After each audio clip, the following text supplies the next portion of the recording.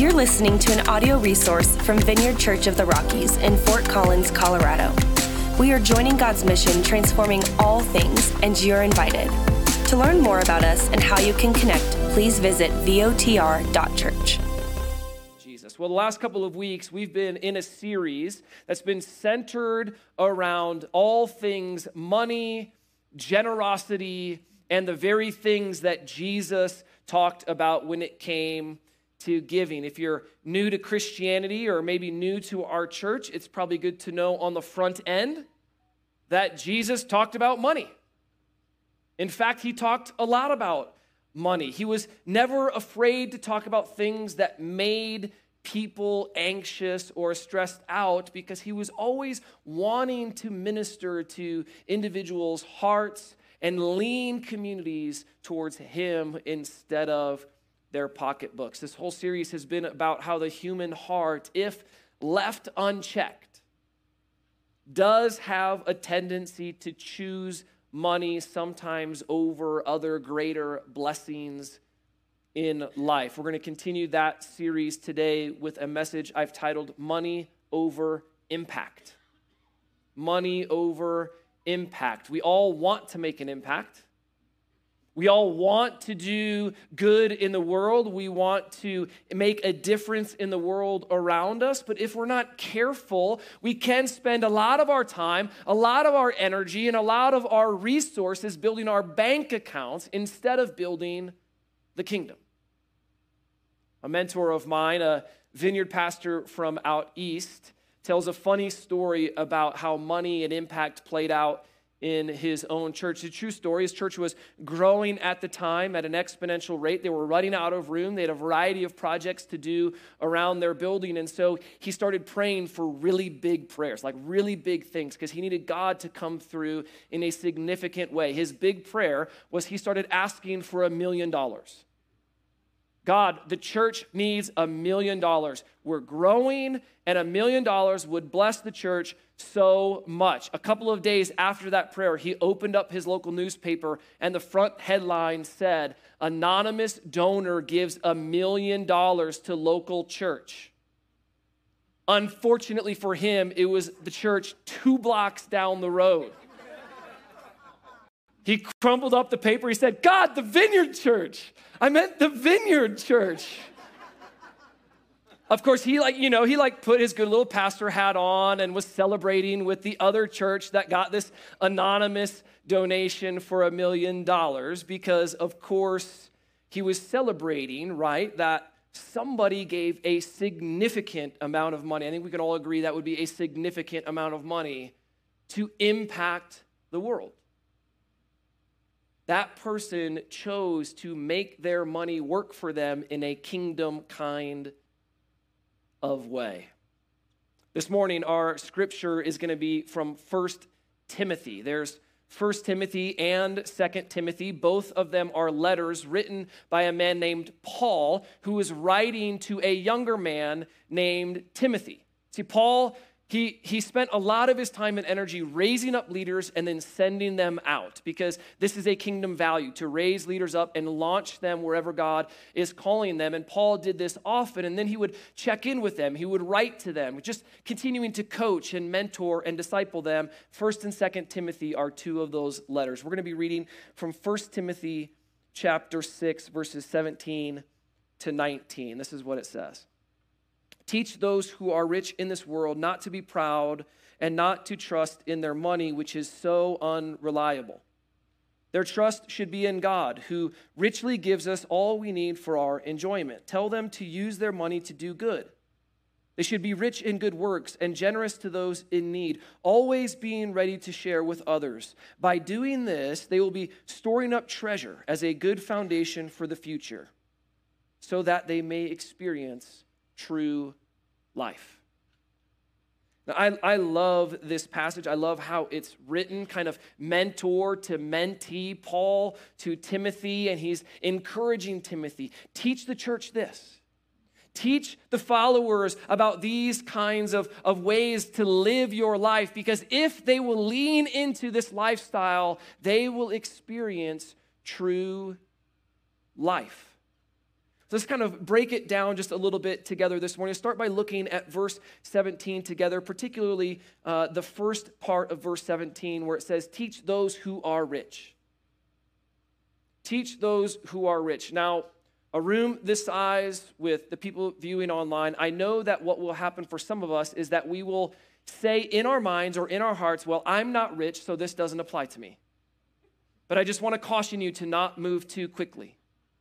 Because in all likelihood, if you are in this room or if you're viewing online, you are in this scripture. If you're in this room, you are in this scripture. If you only compare yourself, of course, to the rich and famous or Hollywood's elite, then maybe by proximity and comparison, you will say to yourself, I'm not that rich. Or if you're on hard luck, maybe you've lost a job or you've looked at the stock market lately, you would say to yourself, I'm not that rich. But if you'll expand your comparisons from a microcosm or just the local or even national scale, if you'll begin to think globally with me for a moment, I think that we can all begin to realize that we're all doing quite well.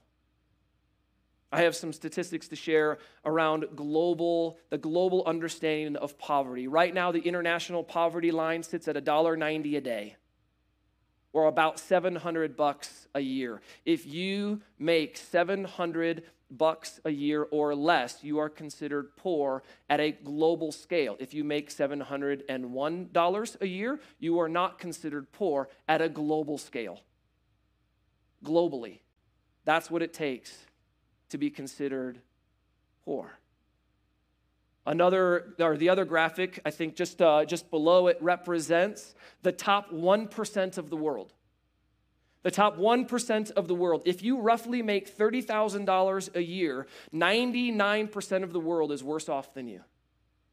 It takes $30,000 to be considered in the top 1% at a global scale. And even if $30,000 is too high, you only need a net worth of $4,200 to be better off than half of the globe. Net worth, not cash in the bank. Assets minus liabilities, $4,200. If you have that much, you are better than 50% of the world when it comes to financial health. Now, I know in a room here this morning, as well as folks online, that we're not all in the same place.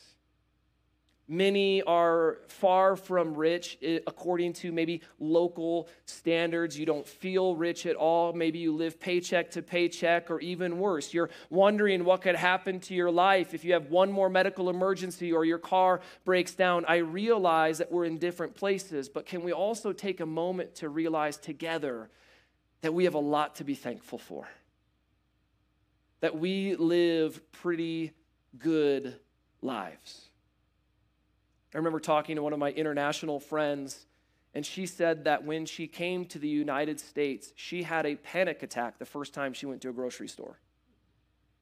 A for real panic attack. She was sitting in the midst of the cereal aisle, overwhelmed by the amount of choices that she could buy when it came to cereal.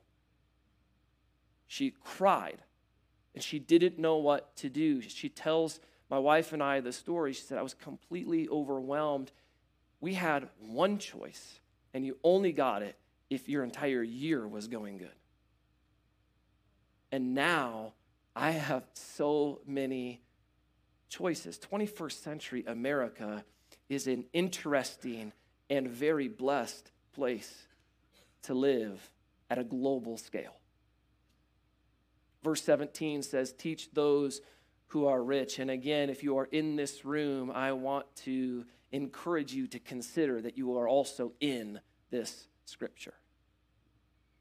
And because of that, the second half of verse 17 also applies to you when it says, teach them that their trust should be in God, who richly gives us all we need for our enjoyment. It says, don't trust in your money, trust only in God, who richly gives you all that you need for your enjoyment. Can I emphasize? For your enjoyment. So enjoy it. Enjoy it. Life is hard. You don't need to make it any harder than it already is. Someday at the Vineyard, I am telling you, we have stated values, and it's venture and transparency and development. One of these days, we're going to add fun to our stated values, because boring church is really boring. I mean, it's a bummer. Nobody wants to go to boring church, right? Like, we want to enjoy our lives with Christ, and I love that Paul wrote that in this text. It's written all over Scripture, to be honest. Ecclesiastes, if you've never read Ecclesiastes, is one of the most interesting books in all of the Bible. It's in the Old Testament. And when you get done reading Ecclesiastes, you're not sure, like, should I be happy or depressed right now? I'm not sure what's happening to my heart. But in Ecclesiastes 5, verses 15 to 20, it says this. It says, listen, you are going to die naked just like you were born naked. You can't take your money with you. This is what it says. This is the good book. You're going to die naked just like you were born naked. You can't take your money with you. It continues by saying, therefore, it is good to enjoy your life and all that God has given you. Enjoy it, because it's God's gift to you. Now, of course, if you take a passage like this alone, then you could condition yourself to be a glutton for pleasure instead of one who lives with radical generosity. But if you take that passage and you match it with all of the other passages and teachings about Jesus in terms of how to give and how to live your life, you quickly learn that we are called as Christians to be both giving and enjoying life kind of simultaneously, that you can give and enjoy simultaneously. That this is part of the Christian lifestyle. It's totally possible to give and give extravagantly and at the same time enjoy all that God has blessed you with. Some of you enjoy without generosity, and if that's you, I want to encourage you to start giving. But others of us in this room, we give, and then when it comes to spending some money on ourselves, we get stressed out.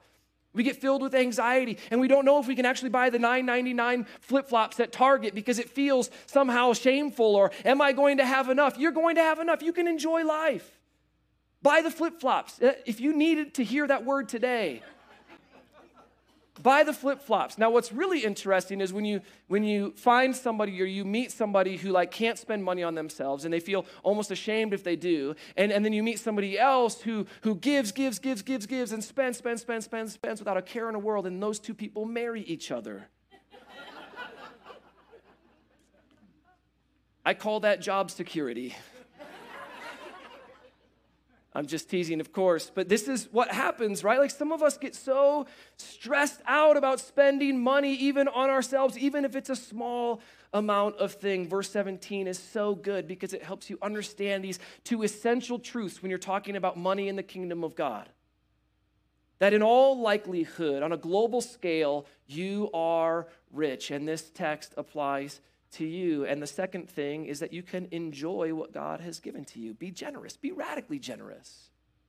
But enjoy the life the Lord has blessed you with. A book I recommend to a lot of people is Mother Teresa's No Greater Love. If you've not read this book, if you don't own this book, I would highly recommend it. I put a link to it in my sermon notes. If you have that really dangerous one-click buy, you can probably get it before my next sentence is over. But this is a fantastic book because she leads you to follow Jesus in such a concrete way, but it's also very deep at the same time. I want to read a section of it from pages 46 to 47 to you, just because I think that the takeaways for us are incredibly in line with this passage from 1 Timothy 6. This is what Mother Teresa writes. She said, "Not long ago, a very wealthy Hindu lady came to see me. She sat down and told me, 'I would like to share in your work.' In India, more and more people like her are offering to help." And I said, "That is fine." The poor woman had a weakness that she confessed to me, though. She said, "I love elegant saris." That's a type of dress in India. "I love elegant saris," she said. Indeed, she had a very expensive sari on that probably cost around 800 rupees. Mine only cost 8 rupees. Hers cost 100 times more. Then I asked the Virgin Mary to help me give an adequate answer. We would, just for clarity's sake, we would ask Jesus. That's how we do. We would ask Jesus for an adequate answer to her question of how she could share in our work. It occurred to me to say to her, I would start with the saris. The next time you go to buy one, instead of paying 800 rupees, buy one that costs 500. Then with the extra 300 rupees, buy saris for the poor. The good woman now wears 100 rupee saris, and that is because I have asked her not to buy cheaper ones. She has confessed to me that this has changed her life. Now, obviously, this story was from Calcutta with a different currency, different clothing, from a different generation. And so if you will allow me, I want to modernize it for a bit this morning and then challenge you the same way Mother Teresa challenged that woman. The Kelley Blue Book right now says that the average new car costs around $47,000. $25,000 if you buy a used car. What would it look like? What would it look like if the next time you bought a car, you intentionally spent less and you gave the difference away? The average vacation for a family of 4 costs $4,600. What if you stayed 6 nights instead of 7 and you gave the difference away? In terms of monthly averages, we spend $300 a month eating out, $160 or so on clothes each month, and $200 a month on coffee. Now, I'm sharing those not to tell you you should cut them out of your budget. I think that's weird. I don't think that's the idea from 1 Timothy 6, to cut all enjoyment out of your life, right? He said to enjoy life, but I am encouraging you to consider what you spend and to learn how to add generosity to what you're already spending. Because again, it's okay to love life. It's even okay to enjoy nice things. The question that we're wrestling with is, how do I enjoy the blessings that God has given to me and match it with radical generosity? How do I live in both of those worlds at the same time? The answer is in Ecclesiastes 5. It's in 1 Timothy 6. It's in Mother Teresa's example. It's to go on vacation. It's to buy the new shirt. It's to go out for coffee or to play golf. I'm not cutting out my golf budget. I'm going to continue to golf. You should continue to do what you love doing, but as you enjoy life, match it with incredible generosity. Match it with incredible generosity. Don't eliminate all the enjoyable things or feel shame when you spend money on yourself. Instead, what would it look like if you opened a separate bank account? And every time you spent money on yourself, you just transitioned, you just put a little in that side bank account. You just transferred a little bit over. So you buy a cup of coffee and you transfer over the value of a cup of coffee. You buy a shirt, you give a shirt. You go out to eat, you tip 20%, and you transfer another 20% into that special bank account. If you did that, and then over the course of a year, when you were confronted with a cause that you want to significantly give to, or maybe when we give a year-end push at the church, you have something set aside, you're already been intentional for a year to give generously in that moment, while you simultaneously enjoyed the life that God has blessed you with. We can be creative in our generosity, and we can impact the world in incredibly significant ways. There's something, I think, for all of us there, living in the tension of enjoyment and generosity. I want to go back to the scripture one last time, because I think verse 18 also has a great takeaway, and it's just right there in the words. Verse 18, tell them to use their money to do good. They should be rich in good works and generous to those in need, always being ready to share with others. Paul told Timothy to tell his church, and so I'm telling you here today the same. Use your money to do good. Use your money to do good. Be rich in good works, generous to those in need, and stay ready to share with others. You know, part of my sermon prep over the course of this series, like I said, has been interviewing members of our church. And I loved one couple's take on staying generous. They said, we got hooked on giving when we realized our finances could be a part of how God is answering someone's prayer. When our finances could be used by God to answer someone's prayer. This is what we do, right? We are joining God's mission, transforming all things, and generosity is a clear and tangible expression of joining God's work. When you give, you are co-laboring with Christ to answer someone's prayer. For the last few weeks, I've encouraged everyone who calls our church their home church to give or to consider increasing their generosity. Because not only is giving to your local church an important part of your discipleship, it's important to God's heart, but it's also one of the best ways to live out verse 18, to use your money for good. All of our offerings come together. They work together to impact the world around us. And since I've been bold in sharing and asking you to give, I also want to match that boldness with a fair amount of transparency this morning. I want to tell you what happens when you give to this church and how your generosity impacts our church and then consequently how it impacts the world. I'm not sure how many of you have thought about this, but when you give to your local church, some of what you give does go to support this building. It's not very glamorous to think about how we need to take care of the building and how we need to steward what God has given to us, but we do need to take care of it and we do need to steward it. And our building, by the way, it does have value. Young Life uses our building 3 times a week to reach young adults, high school, and middle school students. We host Celebrate Recovery every Monday night. We have small groups and staff meetings. We pastor marriages and parents in this space. And then, of course, 52 Sundays a year, we gather together to experience the power and presence of Jesus Christ. And so it makes sense that at least some of your offerings go to help our space. Thankfully, many of you know this, that this building doesn't have a mortgage, that it's completely paid off. So, yes, this happened a couple of years ago. This was a really significant moment for our church when we paid off the mortgage on this building. So 0% of your giving goes to pay a mortgage on this building. Of course, we do have some expenses next door, but if you know the church story, you also know that that third building was donated to us in an incredible God story. But all of this means that our overhead for property is less than 15%. Less than 15%. And for frame of reference, that's really good because the nonprofits try to stay under 35%, and we're under 15%. So we're doing really, really good there as a local church. Some goes to our building, but not very much. I will also say that when you give, you support our staff.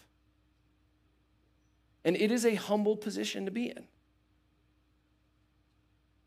But I'm so thankful that we have a generous church because it means that our families are taken care of. That your generosity supports our families. Of course, it's God. We know it's God. I don't want to cross up our lines there. But it's you co-laboring with Christ to do his work. And when we have medical expenses,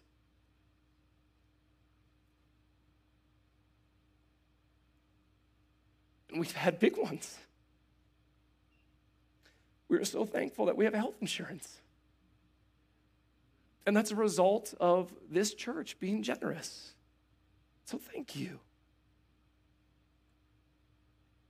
As I say these things, I also can't help but remember previous conversations that I've had. And I've been drilled on this by many, so I'll just disclose it.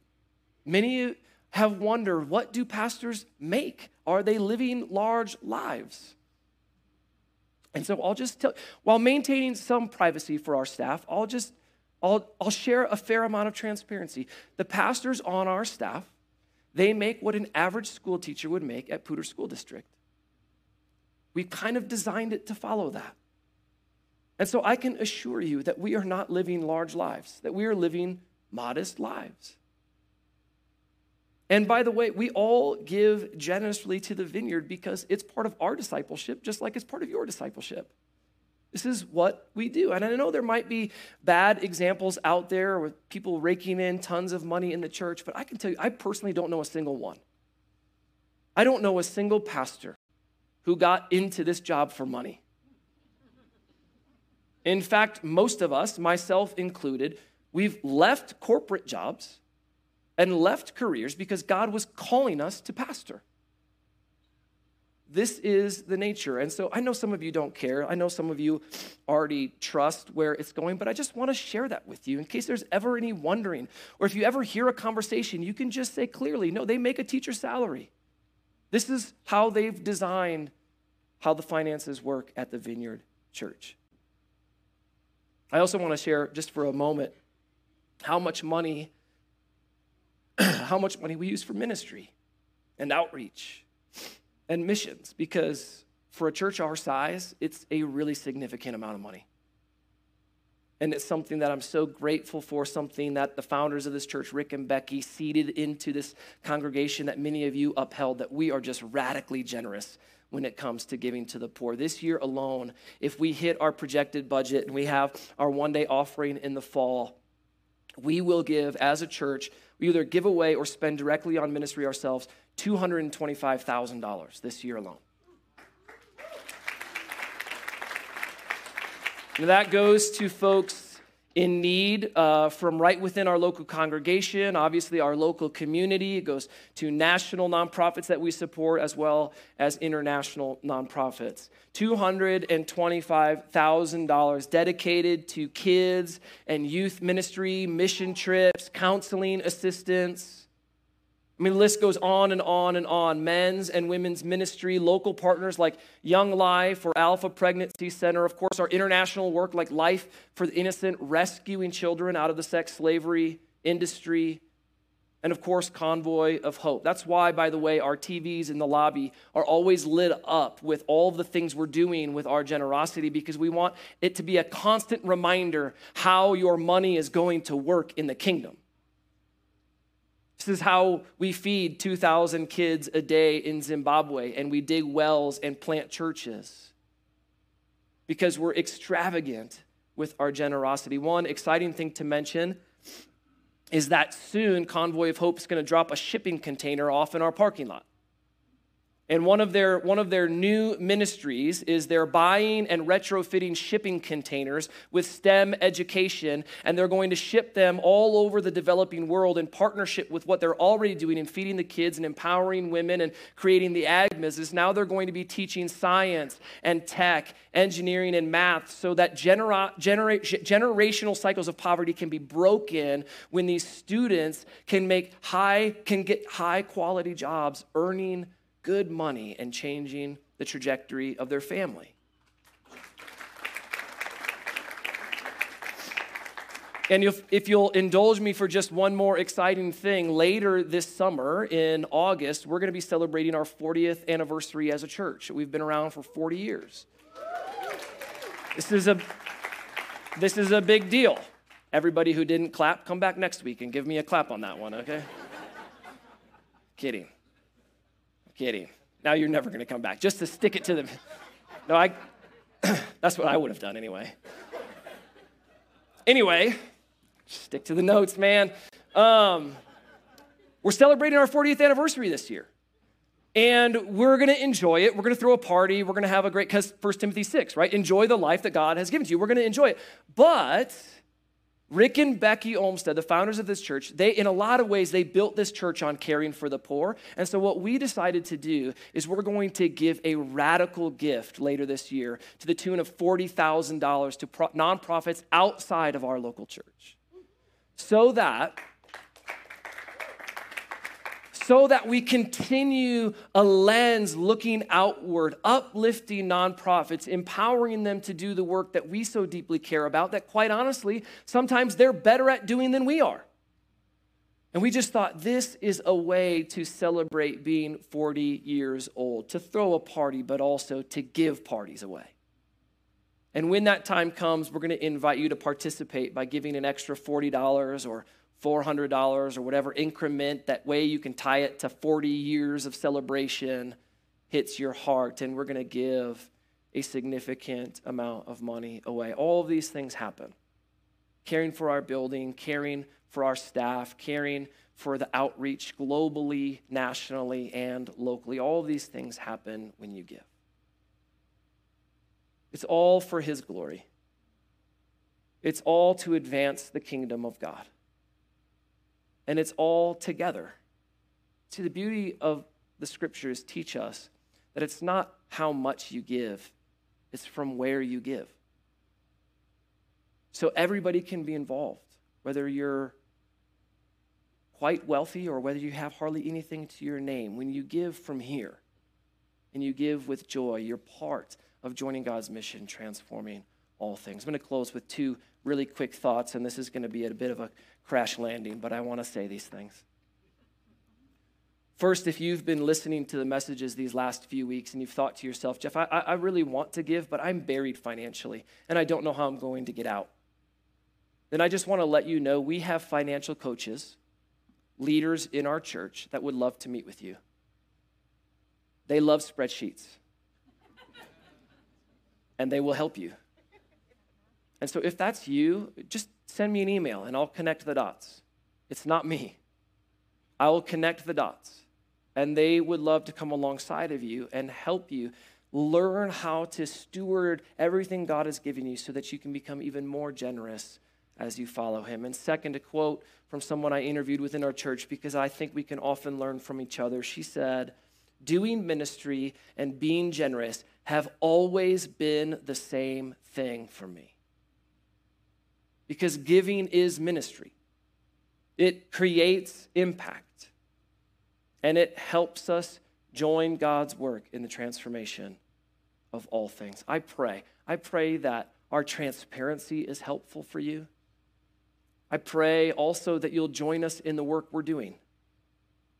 And I pray that 1 Timothy 6, that God's word would speak to your heart this morning, that you can be both radically generous and enjoy all that God has given to you. Won't you pray with me?